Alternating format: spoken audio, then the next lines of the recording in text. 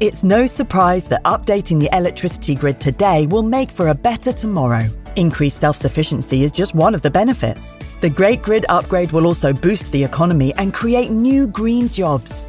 And best of all, you can continue doing the things you love, like watching the latest epic nature documentary or listening to this podcast while caring for the planet too. Find out more at nationalgrid.com.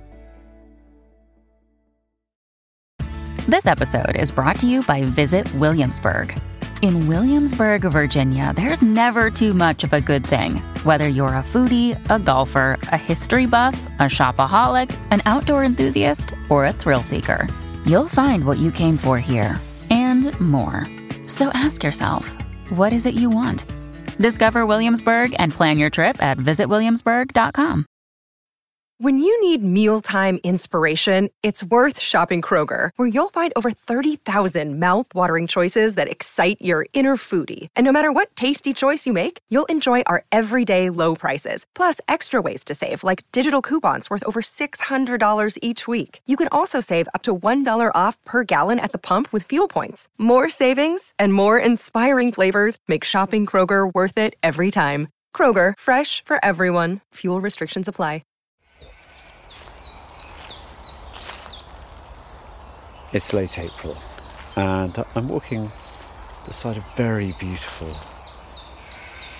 ancient woodland in Gloucestershire, where the woodland floor is covered with bluebells and wood anemones, all in flower at the moment.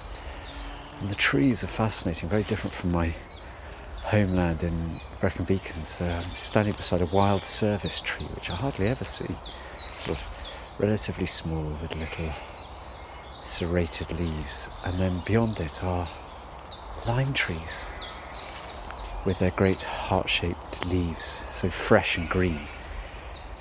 And hawthorn is just coming into leaf as well, so everywhere feels fresh, and there's glorious birdsong here. Well, welcome to the podcast, the Nature and Countryside podcast from BBC Countryfile magazine. And to introduce myself, my name is Fergus Collins, and I'm the host of the podcast. And welcome to our season 12. And this is episode 2 of season 12, where we're looking at the joys of wild Britain. And for this episode, I'm going to take you back in time, just about a month or so, to March, and to our friend Kevin Parr. And we're heading further south. And, well, this is just a joyful episode. Kevin is good friends with one of our most treasured nature writers, naturalists, Chris Yates. The two of them set out on a very early spring day to see if they can catch sight of the hen harriers that winter on the downs there. And, well, it's just a charming episode. There's lots of great wildlife, lots of great chat. I think one of the best 40 minutes you'll spend this spring, until the next podcast, of course. And I'll be joining Kev later, after his adventure, in the podcast studio to have a little chat. Good afternoon. And it is just afternoon. It's about 10 past 12. And in some ways it's morning for the person I've come to see, because he doesn't get up before midday. I'm really excited to be here, because normally at this time of year I'd be sick of the sight of him, because we would have been fishing constantly until the end of the season, which was on Monday. But Chris Yates, who is a very well-known angler, hasn't fished for about 2.5 years, and he has a different obsession instead. Here I am at his cottage in South Wiltshire. I'll go and rouse him. I'm hoping he's up, but it's a beautiful day. It's early spring. The sun is shining. I've just seen a brimstone fly across the road, which has got to be a good omen, and hopefully we'll go and see something even more exciting. How are you? How are you? It's been so long. Yeah. I'm delighted to see the Christmas decorations still up. And not only the Christmas decorations up, look, see the lights. They were switched on Christmas Eve, and they haven't been turned off. It's just battery. That's amazing. It's just two AA batteries. And I haven't enjoyed a cup of your tea, but I can't remember how long. This is a slightly new blend as well. Is it? This is not my standard Earl Grey because I couldn't get it last week, but this is pretty fine though. Not bad. It's Earl Grey and another different kind of Assam. Goes well with cake. Very mellow drink to start the day. And ginger cake. And what a day. It's lovely. It was completely blue when I first looked out. You know, it was crack of dawn. It must have been 9:30. I don't think the sun had risen more than a minute or two. And yeah, there wasn't a cloud in the sky. Did you see the moon last night? Yeah. It wasn't bright. No. It was fierce. It was. It was absolutely fierce. You couldn't look into it and then carry on walking. No. Because all you could see was the moon.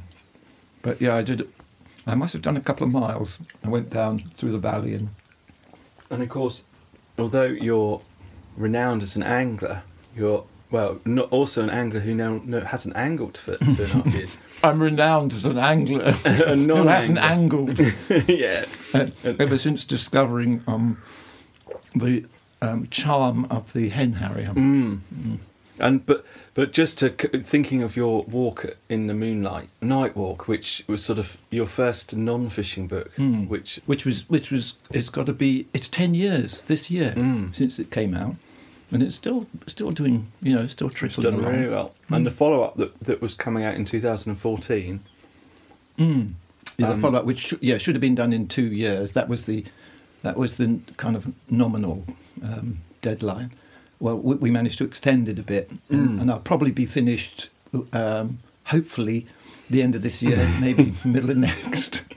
It's 10 years this year since it was commissioned, and it was Winter Walk. You see, it was just a book about the winter to start with, and then I discovered the Hen Harrier, and now it's taken this lovely. And it's taken a different course altogether. Yeah. So, I mean, it would have been ready, of course. I virtually finished it. Oh, the original, yes. And then, and it was during the writing of that book that I discovered this hawk. And I had to rewrite the entire thing, and I have to do the hawk justice. It isn't about the hen harrier, but the hen harrier's flying through it. The hen harrier is the focus, I could say. I did a radio programme, do you remember, a couple of years ago? And it was sort of my last cast, really. It was my last cast, I think. Reading the Water. Yeah. Reading the Water, about an old lake that had a legend of a monstrous carp. And that was that went down quite well. And now the new one, which goes out later this year, is Reading the Air. And it's a completely different feel to it. And it's winter, because that's why I love the winter now. The Harriers made me love. I always liked winter, but now I'm excited about winter because of the Harrier. Yeah, it's only here from kind of November to March, and then the rest of the time I just doss about, Well, exactly, yeah. Exactly. Which is fine, and perfectly acceptable. Sleep a lot, yeah. And yeah, you're writing. I'm writing, yeah, that's right. I've got to write about what I saw in the winter. Yeah, exactly. And it's been a very good winter this year for Harriers, down here anyway. Last winter I was concerned there were very few. And the fact that it's so elusive and so rare, and the fact it's been persecuted for over 100 years, and it's still persecuted now, even though the laws are in place to protect it, it is still not protected. Not in the places where it should be protected, on the uplands, on the northern uplands. Yeah, Yorkshire and Scotland. And my best encounter with a male hen harrier was middle of March. Was it? So you never know. Yeah. For my 70th birthday. Yeah. Was my elder daughter's plan to put me into a cottage on Mull with the rest of them. Yes. And we were going to, because I just said that I would love to see the sky dance of a harrier. Yeah. And so, without telling me, she just said, "We're going to Mull on your birthday." What? My birthday. I know what I like to do. I don't want to go all the way up there. It's too far. How will I get there and back on the same day? Don't be so silly. But you had one of the best birthdays ever. Oh, it was wonderful. And we didn't see the Sky Dance. We arrived there a week before my birthday, and we didn't see the Sky Dance until my birthday. The only day it didn't rain. Right above our heads, it was fabulous. I remember you describing it, and you'd found a really nice sort of perch in the heather, and with a nice bottle of beer and some cake, and that's right. We were having a picnic. Everyone was properly mulled, in that lovely mulled in that place, but also alert, because we had seen a harrier not skydancing a few days earlier in that same place. I said, we've got to go back there. There's obviously a harrier there. It was a female, and I thought I saw a male, but it was too distant to know. But we went back and we scoured about, and then we saw a harrier being pursued by a buzzard, but she just brushed it off after a while. And I thought, well, we'll find a little bit of high ground, and we had a picnic on the high ground. And then the female came back and started hunting. And we watched her hunting for 20 minutes, the longest I've ever seen. A harrier hunting, and she kept diving for, not picking up much. I think she was picking up insects, probably maybe a lizard. We did see some lizards, and then suddenly we heard this sound that was, as Charlie. Yeah, that's another reason why I have to be impressed by Charlie. I said, "What does that sound like? That reminds me of something." See, and he said straight away, "The dolphin." It's a chord. It was a bit. That's not a very good version of it. I wouldn't say that sounds like a dolphin or a harrier. But it was a kind of chuckle. Sounds a bit like a turkey. The turkey, yeah. But yes, it was the male harrier coming in. We had to look round before, and then it came virtually over our head, maybe 60, 70 yards downwind, and there was a food pass, which I had seen before once. In the winter too, there was a food pass, and then he danced for her. It was just, and I just lay on my back in the dried bracken, staring up at this phenomenon. It was beautiful, and eventually it disappeared into cloud. It was doing one of the verticals before it sort of spiraled down again, and it just literally disappeared into cloud like some kind of vision. But today, we could go and look for a hen harrier, which we have to. But I had another thought on the way up, which was possibly to go a mile or two east and look for zigzags. Zigzags, oh yes. We could look for zigzags. We used to go lizard hunting there with the small... No, they weren't so small then. But I remember one day we saw 11 adders, and when this is probably back in the... 1800s? Yeah, 1800s. Yeah, we must have seen nearly a dozen adders, and certainly nearly 20 common lizards, all in the same. And then in the same couple of hours. Of course, in the evening, there'd be turtle doves and nightingales. Yeah, turtle doves, nightingales. And there's a few. It was a paradise. There's a few turtle doves left, but no nightingales now. The nightingales haven't been back not for 10 years now, and I go always to the same sites, the same where it's scrub, it's woodland, it's downland to the east, and this is where the scrub begins, where the adders are, and then there's quite a lot of gorse. And remember the Queen's Hall, as we called it. Yeah. The Queen's Hall was there's this big gorse bush with a kind of alcove to the west. And in the evening, the sun shone straight into that alcove. It must have been nearly 10 foot tall, maybe not that much, maybe 7 feet tall, and maybe 12 foot across. And then there's this alcove, and we were looking in it, and there were two adders. There were two adders, exactly. We thought it was two adders curled up side by side with the sun shining straight through onto this lovely site, this pair of adders. And then the movement, and they were beginning to revolve. Both of them uncurl, and then we realised it was all one. Yeah, they were moving to. It was like sort of the cogs on a clock, and they were slowly, kind of, hey. It was weird. They were coalescing, and then it became one, and it was the biggest adder I've ever seen. Yeah, she was huge, wasn't she? And you saw her the following year, I think. Yeah, I saw her twice the following year, and then the next year, the conservation people decided to hack down all the gorse in the winter when it was the hibernaculum for the adders. Can I only just say to round up the adder section that I've been there the last 2 years to all the favoured spots. I saw one lizard last summer. Wow, one lizard, no adder. That's maybe then. We shall see. We'll make a decision. But you never know, because it is such a lovely day, and it may just have. It was late May when I looked last, and things had overgrown by then. So things are more exposed now, and if they come out to bask, we'll find them much more easily. And also, adders don't tend to keep your hours. No, that's why I never get there till midday. Exactly.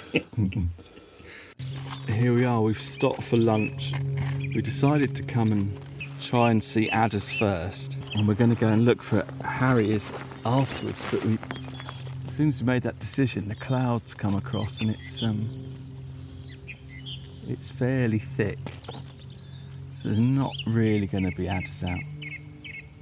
And I mean, the song thrush is serenading us rather nicely, but what's a bit disappointing is the sort of state of this site, which I've not been to for probably 12 years. You've not been for a couple of years, Chris? No, I was here several times last year looking for adders and lizards and hoping to hear the turtle dove, but which were always used to be here, as there were always nightingales as well.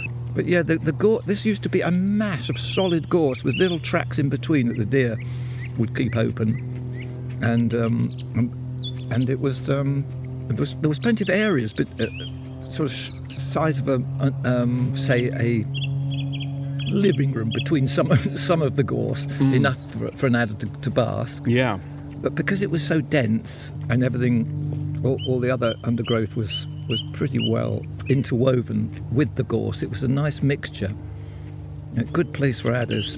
And since they've cut it all back a few winters ago, maybe 6-7 winters ago, they removed so much of the gorse, and now it just looks like a open plain. I mean, it's a difficult balance, isn't it, to consider everything. And if you consider everything that lives in a certain place, you wouldn't do any management. No, you wouldn't at all. do. Absolutely. But the problem with reptiles, they tend to get forgotten, especially in the winter. And areas like this are cleared. And you made the point about the hibernacula. They pick a specific area so carefully that they're going to hibernate in. And then if it's cleared above their heads, well, they're either exposed at that time, or when they do emerge, they've got no cover. When they're very, very slow, very cold. And very vulnerable. Yeah. It's the one time when... And they've chosen that place in the autumn because they can just creep out a foot, get some sunshine on them, and charge up their batteries, their blood. So it's not so good. But we'll have a short wander here probably, and then head for the raptor viewpoint. Yes, with that we'll see some raptors. I regularly see a merlin there, and this winter has been certainly the best winter in 3 years for hen harriers. Although I've only seen a male there 3 times, but the female was regularly hunting, and then once there were 2 females hunting, so together. And you've also seen white-tailed eagle. Oh yeah, there. Just a white-tailed eagle. Yeah. When you think, oh, not much going on today, and then suddenly you look up and they're of course. Oh, you've actually seen 2 different white-tailed eagles, and sadly we know that they're different because one of them was found dead. But it's very sad, but still pretty impressive. We are at the grasslands where Chris is quickly scanning. It's just a lovely wide expanse of of Grassland. I don't think it's even grazed. It's lovely and wild and flat, sort of reminiscent of Salisbury Plain in many ways. And before we left the Adder spot, we had a bit of a consolation prize. We just walked around the back of all the leggy gorse, and there was a little hedgerow, and we were just looking at a yellowhammer that was sitting in a quite lovely view, and then we noticed another yellowhammer and another, and there was quite a big flock of yellowhammers, chaffinches and bramblings. And I had a nice view of one brambling, and it's the first one I've seen for years. We don't get them down our way so much in Dorset, but and one little group went over. I think there were about 14. Did you count 14? Can I interrupt for a moment? Yes. There's something very strange. See those roe deer? There's a line of hawthorns running up to a hill half a mile away. Oh yeah. What's that? It could be old Whitey. By the way, can you hear those angels playing in the background? I can. They're in the boot, are they? No, they're just overhead in the clouds. Oh, I see. I can't get a good view. Oh, look, what's that over there? Oh. That looks like a harrier now. No. I don't believe it. It just something span and pivoted and dived as a harrier. I don't believe it, having just got here. And look, that looks very much like... I'm going to have to get out of the car because I can't see through the windscreen.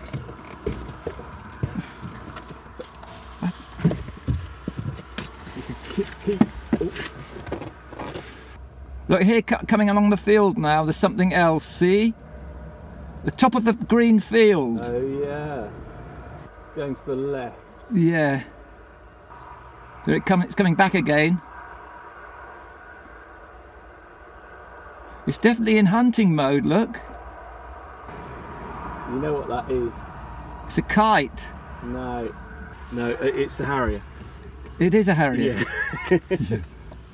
It is a harrier. I thought it was. It's dropped behind the horizon again. I can't believe really nice. I can't believe it either. It is a harrier. It's a harrier. Yeah. Yeah. I can't believe it. That's almost. It's almost too good to be true. You realise this is the first time since the 3rd of February. You're joking. That I've seen a harrier, and I've seen so many harriers this year, and this last month has been crap.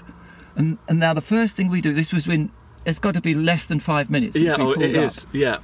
Coming along, and that's a turnip field which was put there especially for the harriers. For the harriers. Harriers love turnips. Yeah. Do they eat them raw? Do they prepare them in any way? Oh no, they take them off to the village and drop them on the villages. They just it's a sport. Oh, okay. Turnip dropping. All the harriers like to do it. Mm. They planted the turnips for the originally because of the lapwings. Just wondering how far left it might have gone because it was going left. Yeah, there's a barn on that. Yeah, there's birds going up over there. It was heading sort of that direction. That was just. That's amazing. Wait till I tell Kev. I'll phone him up when I get in. You do, yeah. He won't believe you though, will he? No, there's a kite. Yeah, there's a kite up there. A kite down below as well. I think. Can you see? Well, after the initial burst of activity, it's been quiet for 40 minutes or so. Yeah, quite. Apart from the orange. Oh, a lovely orange, really good orange. Yeah, I'm glad you like the orange. We did need an orange then. Yeah. Just to quench the thirst. And, although we've got sticky fingers on binoculars now, which isn't so great. No, not quite so good. There's been a couple of buzzards soaring, but we're going to move a little way further along the grassland where hopefully we'll have a different view. And because we're getting closer now to the eagle time. Eagle time is maybe in the next 20 minutes, and that's where the last time I saw the white-tailed eagle is literally in those trees half a mile to the east, and then where the mountains start. Yes. And hopefully we might see a hare as well, which should be quite nice. Yes, we might see it. And it's still March, so They might be mad. They might be mad. Yes, I saw several last time. I can't believe we haven't seen one yet. Mind you, they do tend to sort of come springing out in the evening, and it's still afternoon. And it's beautiful now. The clouds have shifted, the sun's shining. It's a lovely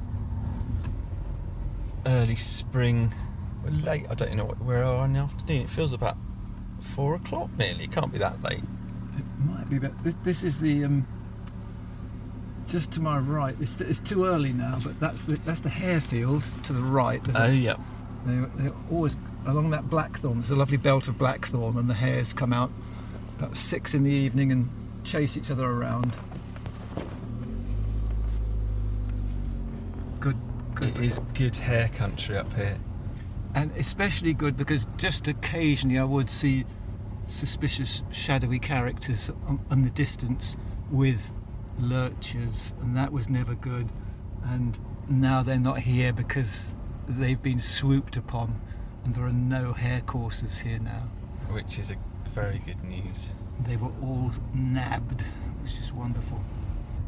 It's a lovely bit of country. We're just sort of rolling, and this is a road you have to roll down. Yeah, we're going down a lane which now it's turned a bend. It's now more or less straight. And I could be going down here now, looking left and right, and just leave the car to go in a straight line, and nothing would ever come along.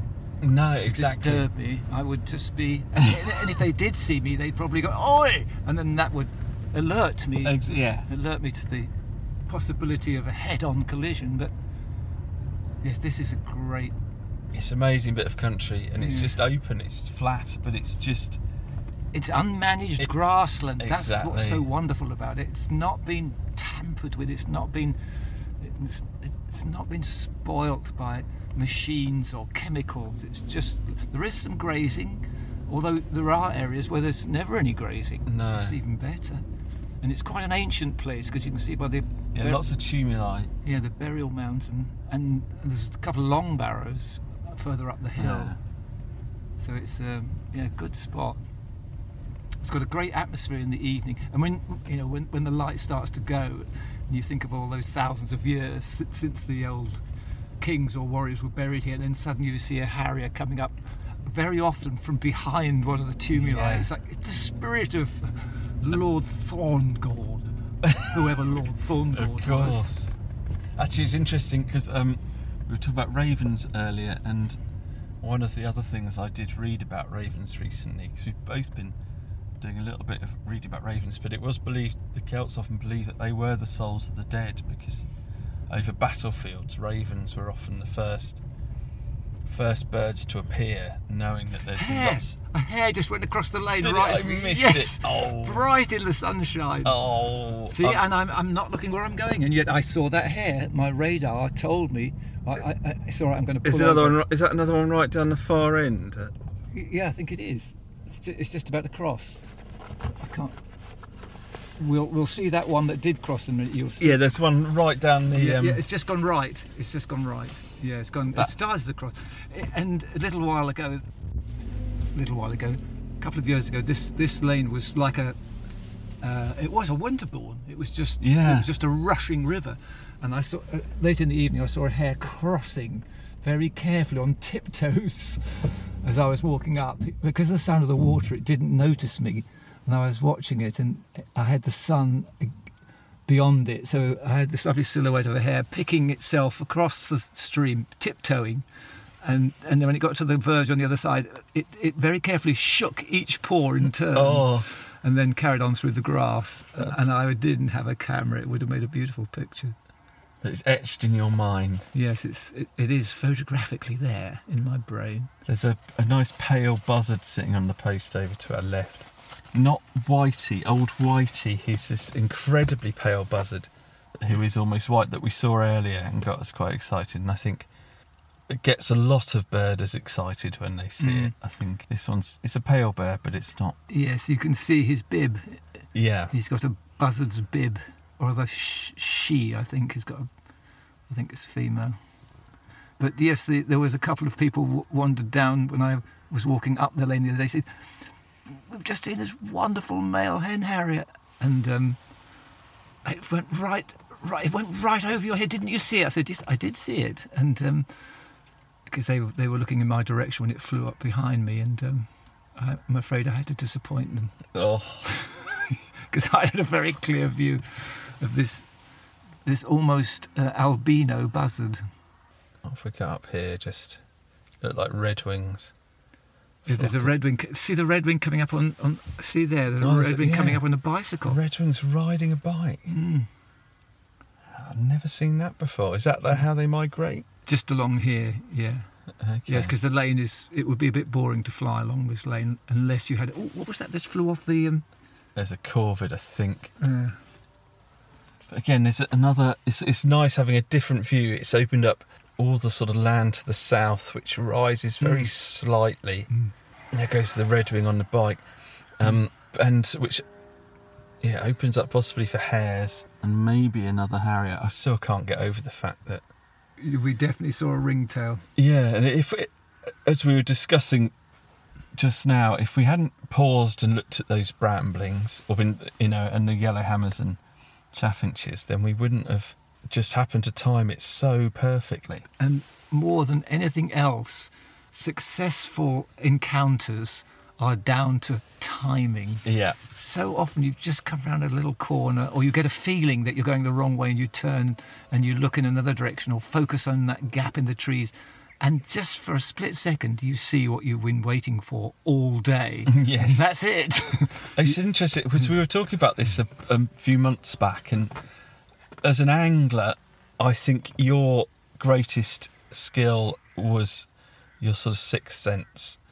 You've never adopted,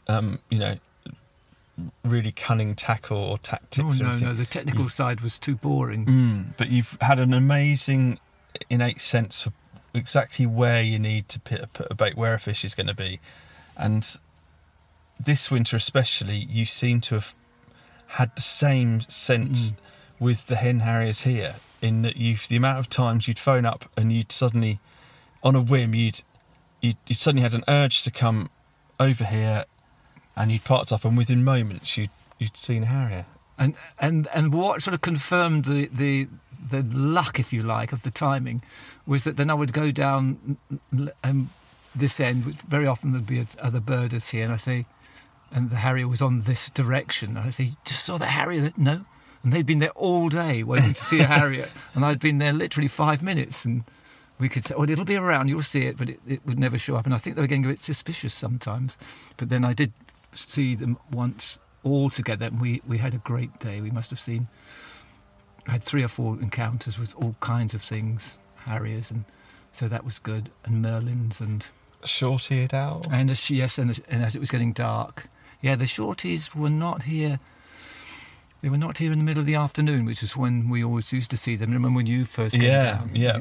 But that's got to be 12, 14 years ago, possibly. They would be regularly here, but no, they wouldn't appear until maybe 20 minutes after sunset, by which time everyone had gone home. Of course. So very often being solitary, and then you tell them what was the luck of arriving at the moment the harrier was here, or seeing the arriving in the half dark when everyone else was just going home, having not seen a shorty, and then they see you the next day.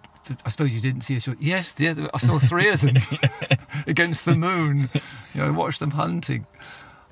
People were very doubtful about me. You could liken that to fishing as well, because it's so often last knockings and the light's just gone and hunters do come out. Yeah, that's why it's called the witching hour. Yeah, absolutely. It's the same for raptors.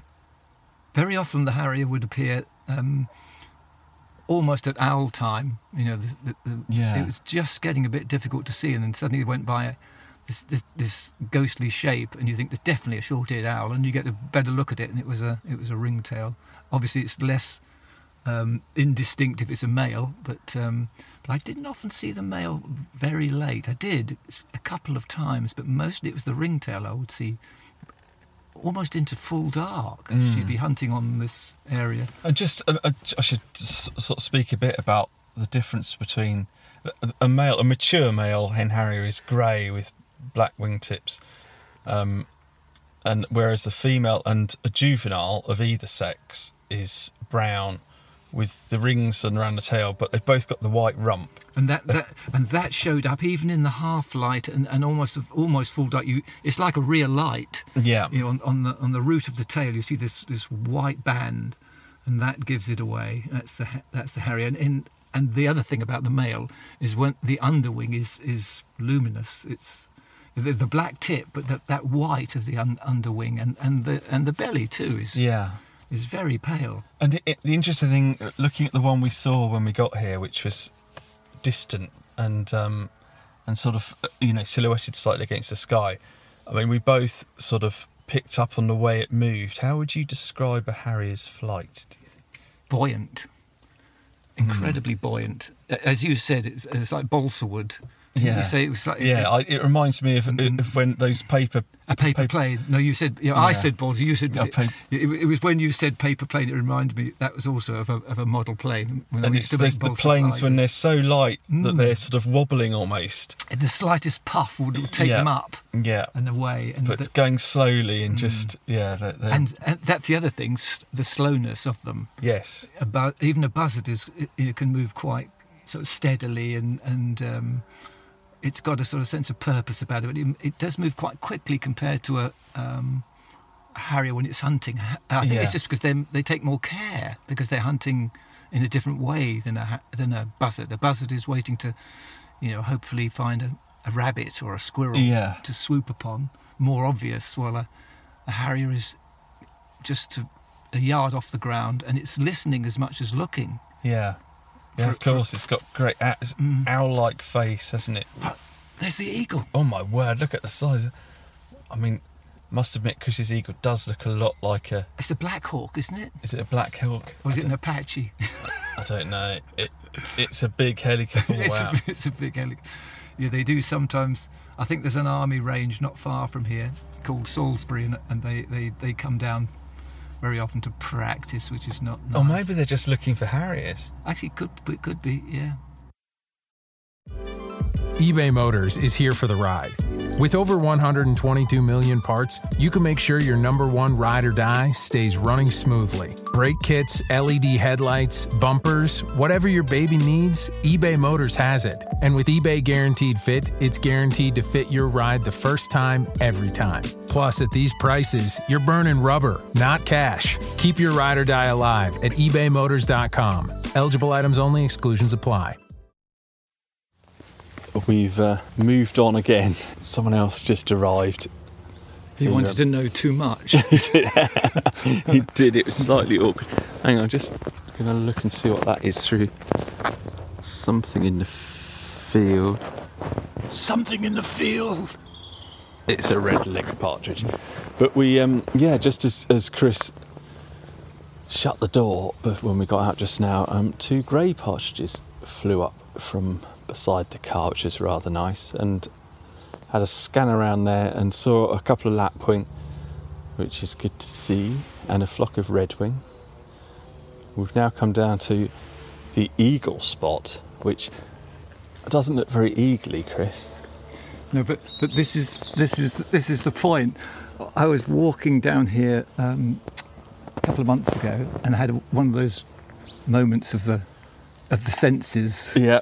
When it's like an alarm bell, and I was going to turn left to go through the trees. There's a nice vantage point a bit further ahead, and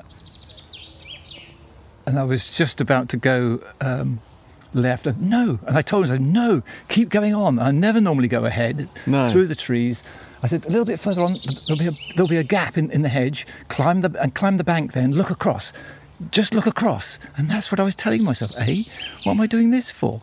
And I started to scan that bit of wood over there. Yeah. And keep going. And it was like it's like my mum. Come on, you'll find it in a minute, Christopher. Come on, you'll find it. And I was scanning along, and there was an eagle, a short-tailed eagle. A white-tailed eagle coming along from right to left. And it's like I was going left-right. I kind of crashed into it. It looks so massive when you see it just over the top of, large trees.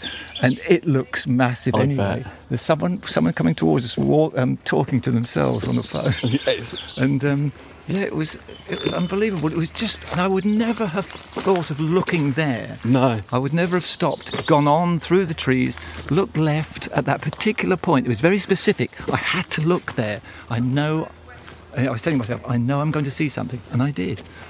Just to fill in as well, these white-tailed eagles from the Isle of Wight sort of reintroduction project. But for some reason, there's, I think, at least 3 birds have come up and visited this area and liked this area and spent quite a lot of time here. It's an interesting field fair, just chatting. It's an interesting pattern that they, whatever draws them this way. I think it because it is so well managed. This whole area. There's not, it's not intensive farming. It's not intensive grazing either. The grass is long. There's a lot of good habitat for all kinds of creatures, mammals, and birds, and so the variety is pretty rich. It's good, and yes, I've seen the white-tailed eagle. Or a white-tailed eagle 3 times now here, and it's always such a, it's spectacular when you see something which the wings seem to fill the whole sky. Over 8 foot span. Although the best one I saw was just up behind my cottage. I was watching a spiral of birds going up, crows and buzzards and kites, and I couldn't understand it. And there at the top of the spiral was a white-tailed eagle, and they were mobbing it, and it just kept on going until it caught the wind and just opened those enormous wings and just sailed away from its persecutors. It was a fantastic sight. And it got even better, I think, that sighting, did it? Yes, it did. But you've got sworn to secrecy because it's not secrecy, but it's a chapter of your. It's a chapter of your book. It's a chapter of my book, which is then the book is not about hen harriers, but it is driven by the hen harrier. Yeah. And and there is an. But you had to. The end of that story with the eagle is just unbelievable. So you have to wait for that. You have to wait for the book to be published now. Of course, which is going to be 2037, is it? Probably, yes. Yeah, 2037. If I really get on with it. But I have seen I had an unusual encounter, I should say, with a white-tailed eagle. Here, the first time I saw it, there was a haystack after harvesting, and there were 2 roe deer feeding in the stubble, maybe 300 yards away, and I was late evening. I'd come here to see what was about. It was before I was expecting to see a harrier, but there are other things. There's goshawk here. There's peregrines, resident. But then I noticed there was a very large raptor sitting on top of the haystack. I couldn't believe it for a minute because it seemed the same size as the roe deer who were just below it, and the roe deer kept looking up, rather sort of anxiously. And I thought, where are my binoculars? And I was looking for my binoculars, found them. They're in my sort of shoulder bag. I should have had them prepared. And by the time I trained them on the haystack to confirm that it really was an eagle, and it wasn't there, he must have imagined it, idiot. But no, I hadn't imagined it. But where it had gone and how it had gone so quickly, I only looked away for maybe 10 seconds. But then, 3 or 4 wing beats and it'll be back on the Isle of Wight. That's true. Yeah. Well, that time when I saw it near home, I watched it for, got to have been nearly 15 minutes in the end. Wow. It was a fantastically long time to be able to watch an eagle, and it never beat its wings once. Fantastic. And yet it went nearly 2 miles downwind and then came back upwind. and it never beat its wings. How did it do that? It's just amazing, isn't it? Yeah. Something so heavy. All it did was just it changed the incline of its of the wing, the pitch. Yeah. And just leaned forward, and I thought, wait a minute, that bird's coming back. I must admit, I wouldn't object to seeing one today, because I've not seen one since I was last on Mull, which is 11 years ago now. Boy, or 10 years ago, sorry. You should have been here 3 weeks ago, because you see that hedgerow on the skyline, which is what, say 300 yards? Yeah. I was here. I have to confess now, I was making a programme for Radio 4. In ways. And this story, so this is now ahead of Radio 4. Oh my God! That programme was coming out, but there's been too much trouble now recently, so the fixture list is jammed up. The schedule's been moved on, so it won't come out until the autumn. So now, before anybody else, I can tell you that hedgerow, that clumpy tree. Yeah. It wasn't that clumpy tree. It's a little bit further on, the one I was looking at, but. Oh, look at this lot. I know, I've been looking at them, mainly chaffinches. Well, all I've seen is chaffinches. I'm just checking through in case there is another one amongst them, but all I've seen is chaffinches.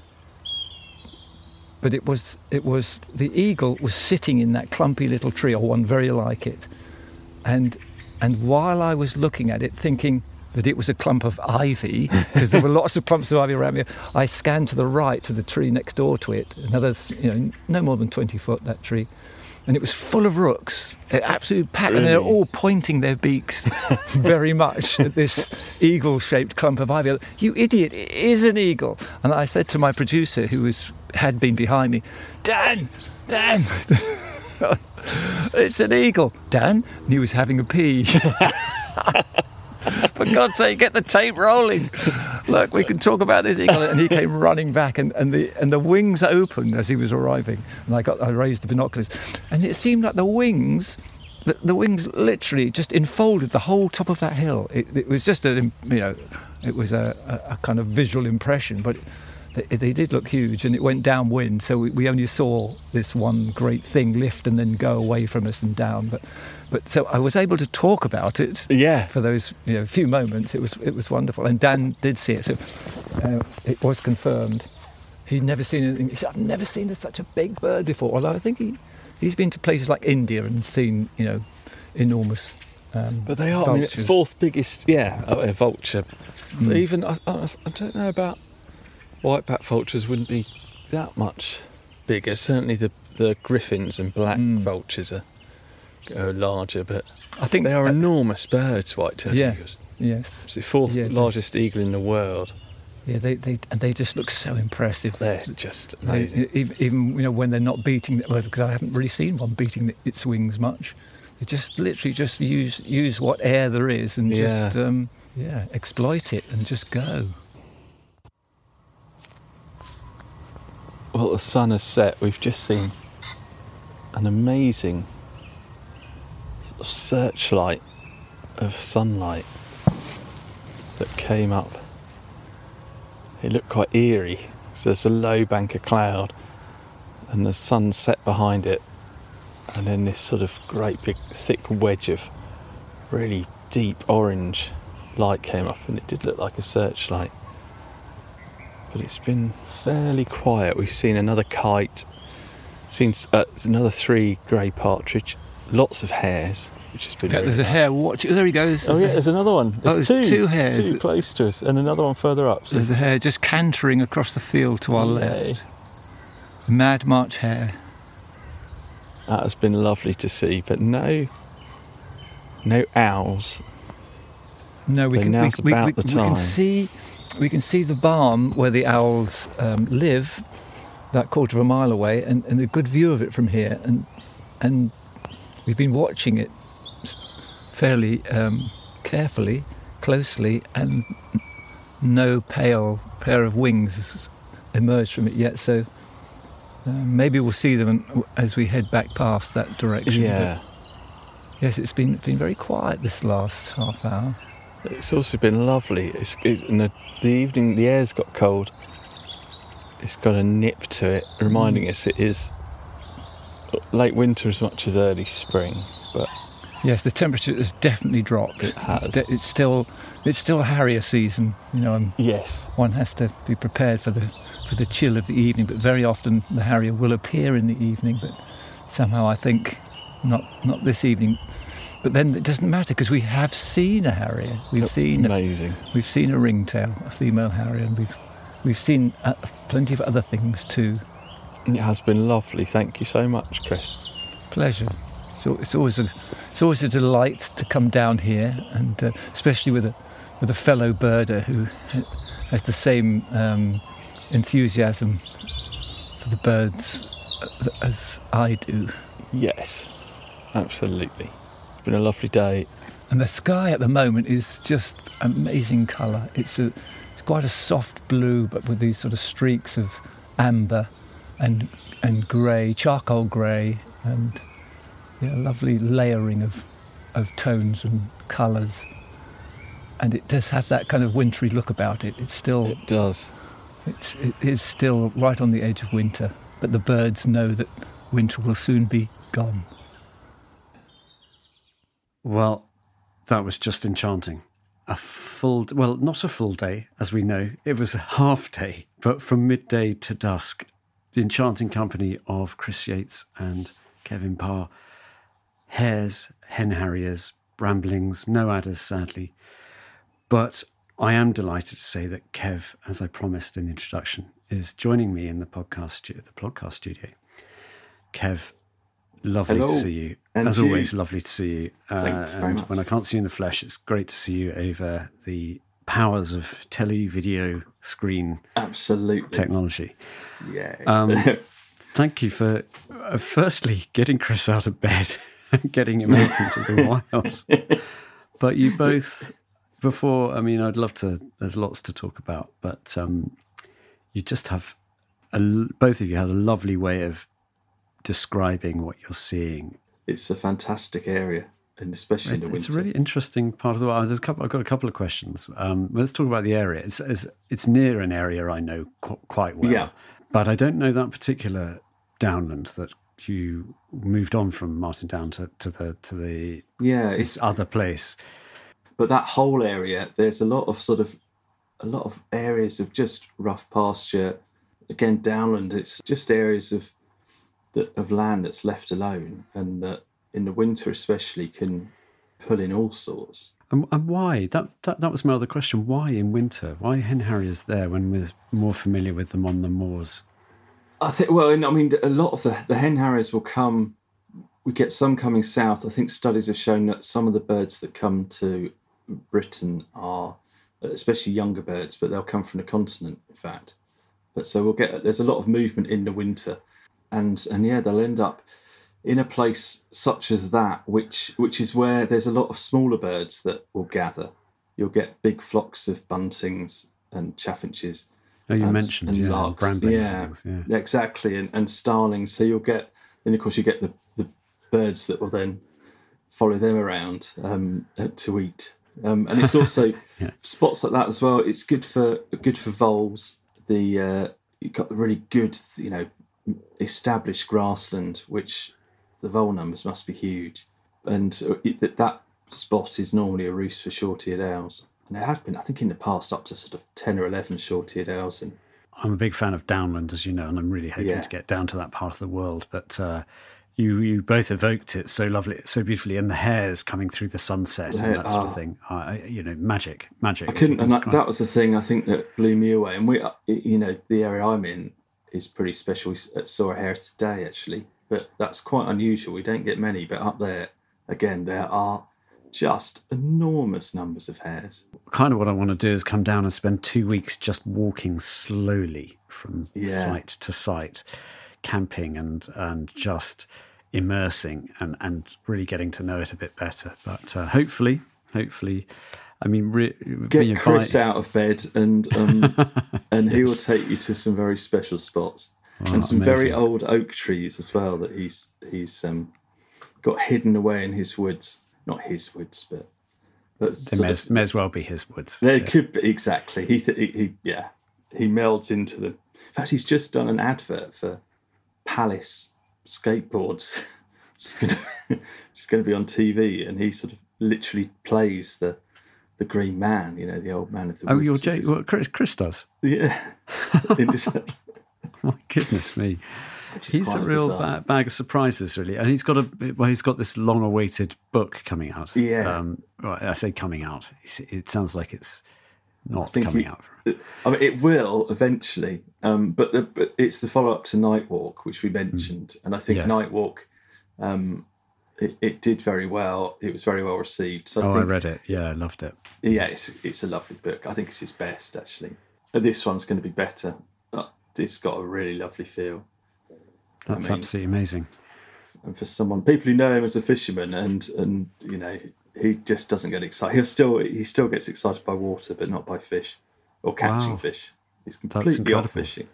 Because he's famous for being an angler. I know you mentioned that at the beginning. He's great fame and great sort of celebrated. Yeah, he's sort of magician with a fishing rod. Absolutely, and one of the most sort of revered anglers in the world, probably. I mean, within fishing circles, he's high. He's so well known. So it's very odd that and it's not a conscious thing. It's just not doing anything for him. It's just not. But it has followed, and I mentioned it again as we were chatting, that he's always had an obsession with a certain species, be it carp, for a long time, and he caught the carp record. Which is how he's back in 1980 from that mysterious pool. Yes, indeed, which isn't too far from you, actually. No, I it's one of the great hidden places on. I know it's called Redmire, but I don't think you can find it on any maps, can you? Not called Redmire, that's for sure. No, that's the curious. This is it. So full of secrets. There's a sort of secrecy here. I should say, firstly, Jack and Hannah, who normally join us in these plod chats, are not with us today. Both are working elsewhere. Jack is on another podcast, which is, I don't know whether we forgive him. But Hannah is going to be here in a sort of, in a different form. And maybe, Kev, you've got some thoughts on that. It's all tied to Chris Yates, really. Yes. Chris, as he's been reading up on various things about Hen Harriers, and he found a book by Colin Sims, which is just simply called Hen Harrier Poems. And Colin Sims is fairly well known for his absolute obsession with Hen Harriers, and he's written some lovely poems. And I asked Chris which his favourite was from this book, and there's hundreds in here. And it's the one he's chosen is actually untitled, but it's for Bessie Armstrong on Alston Moor in 1995. And he's obviously trying to guide her as to where the Harriers are. And it's this one is Chris's favourite. The Harrier on the worn old milestone, as regular this winter as she walked that way often and in great age. I'd wanted her to see for herself, not as passenger but on foot herself, sauntering alone, and to engage not to be shown. From a distance I saw the blue hawk arise to full height on long legs. Her movement of such a surprise, but I didn't stop. I started laughing, softly, and the beautiful bird sat back down. Why didn't it go? She had kept going, not staring at it, though so bonny. The way to see things is through being so free to do so. The road is narrow. Oh, I've seen them before, And thank you, Hannah, wherever you are at the moment. Thank you for reading that for us. And that's from Colin Sims' book, Hen Harrier Poems, published by Shearsman Books. So well worth having a read of that. I think that's beautiful. That's wonderful. And I know you've got some more adventures coming for us. I know you're again out in Dorset this time rather than Wiltshire. Yes, just to my local hill, which is, in terms of wildness, Dorset perhaps isn't obvious, but it's I quite like the ruggedness, and I meet the farmer there who his animals sort of conservation grazing up there. So it was really interesting. He's a really nice chap. So I met him and his daughter. I haven't listened to it yet. I'm about to start editing, so that's going to be coming probably 3 or 4 or 5 weeks' time. We've got a few cracking episodes. We've got next week, I'm hoping, our great Nightingale adventure with Sam Lee, which a couple of our colleagues Maria and Tanya have done, and I know it's succeeded, and I know they captured a nightingale, but also lots of lovely singing with it, so that's going to be intriguing. And today, well, I was recording today, and I know you're going to be envious of this, Kev. Yeah. I went to the River Severn, and as previous listeners will know, Kev and I have been fishing together in 2 episodes, and you successfully, me moderately successfully, but I think I caught the tiddlers. But I went to Diglis Fish Weir, which is in Worcester, to see where they've built this. It's a fish pass. So they have these weirs across the River Severn, which were built in Victorian times for shipping, to create navigable waters. Of course, it blocked all the migrating fish, particularly this something called a twait shad, which I'm sure you know lots about. It's sort of herring-like fish, but and its migration's been blocked, so its numbers have declined precipitously. But they're hoping by opening up these barriers all along the river, this shad can get all the way up, not quite as far as the salmon go, but quite a long way, and start breeding prolifically. And in the past, apparently, the river would boil with these fish in living memory. Well, I'd say living memory. Grandparents' memory, until the fish passes stopped this. Yeah. Anyway, they very cleverly have built under the water a viewing window, and the fish are sort of channeled through a little narrow gap, so they can count the fish. Yeah. But everything goes by there, and I sat for half an hour and just saw these shoals of bleak and roach. I didn't see anything sort of gobsmacking, because they said, you get massive pike come by and they darken the room, sort of thing. These salmon. And then the shad apparently just dart through like crazy, and it's their job to count them and see if the numbers are building. But I had a wonderful time. So that's my wildlife adventure of the week, really. And that's pretty good. I am quite envious, actually. And so I hope I captured some of that with my guests, or I was their guest. But have you been out, Kev? I know you've got a recording to share. I have. Have you been out and about, apart from Egerton Hill? I did. I've been back down to my local common, which is and meeting. I found 2 adders actually, and it was interesting. I found a sort of one mature female adder about 10 days ago, and there was a male in close proximity. He obviously fancied his chances, but I went back and I found her again, and that male had been ousted by a much bigger male who's melanistic. He's a melanistic snake, and I'd seen him back in February, found him where he overwintered, and he's gone quite a long way. He's probably travelled 300 yards, I would have thought, to find her. But they were obviously preparing to mate, because she was just gently slipping around, and he would not leave her side. His head was glued to hers. And all he was interested in was following her, which is very interesting. So that was nice. But that's wonderful. What a wonderful sight. I've been looking for adders all over the place. I haven't seen any this year in the Brecon Beacons, and I just don't have your innate adder It's knowledge. A funny thing, yeah. You suddenly get a sense as to where they will be. And those ones, and I mean, they were going right by my feet. They're oblivious to me. I was just...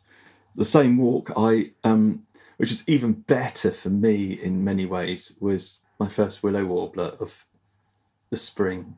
And it's a sound that it literally hits me in the stomach. It makes me stop still. And there was one in the tree right next to us as we were walking by, and I managed to record it. So I got 3 nice descents before I scared it off, which I think we can play.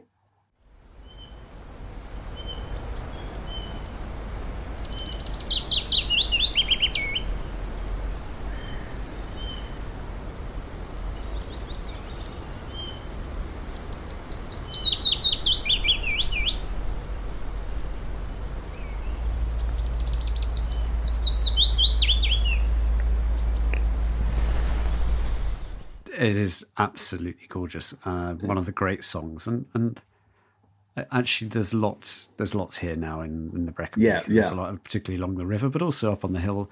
I've heard of quite a few. I never ever get book tired of hearing that song. I was going to say, sorry, it takes me back to Scotland, because it's a sound that I'm very familiar. In Western Isles, where I love to visit. and I haven't been for 10 years now. It's such an amazing sound. And funnily enough, I was thinking afterwards, and the memory that it really evokes is it was the second to last time I've been up to Mull, and we were heading back home and coming down, and I get very emotional leaving.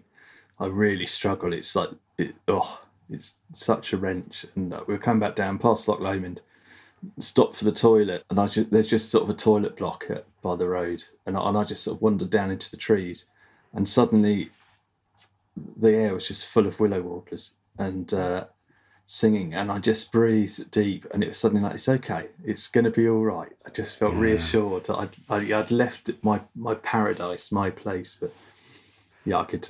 There was a little hint on the way. It was almost as if they were just saying, it's going to be all right. Work won't be too bad when you get back. yeah, and you can come back next year. Yeah. Exactly. But what about yourself? Yeah, well, I also have a warbler to share with you and the listeners, which is a slightly unusual one for me, because I only ever hear this species in the same hedge, almost on the same day every year, and it'll sing for about the next 2 weeks and then go quiet. And hopefully it finds obviously it does find a mate and has young, and I suspect what I'm hearing might be later generations. Yeah. They're coming back to exactly the same territory. I can't find any more of them in a 5-mile radius of my home, but this one is literally 300 yards from my door. And here it is.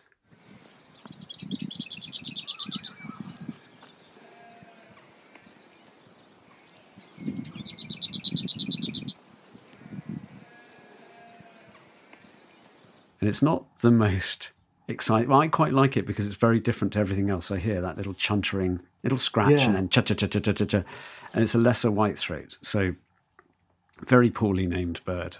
I think it deserves something. It should be called the chuntering warbler, or something. Should be the chanting Gilbert warbler. White called them petty chaps. Petty chaps, okay. Which is such a lovely name. And one of his much letters, better. One of his letters to someone, he was delighted because he'd had a petty chaps in the garden, and I just thought, what a great name.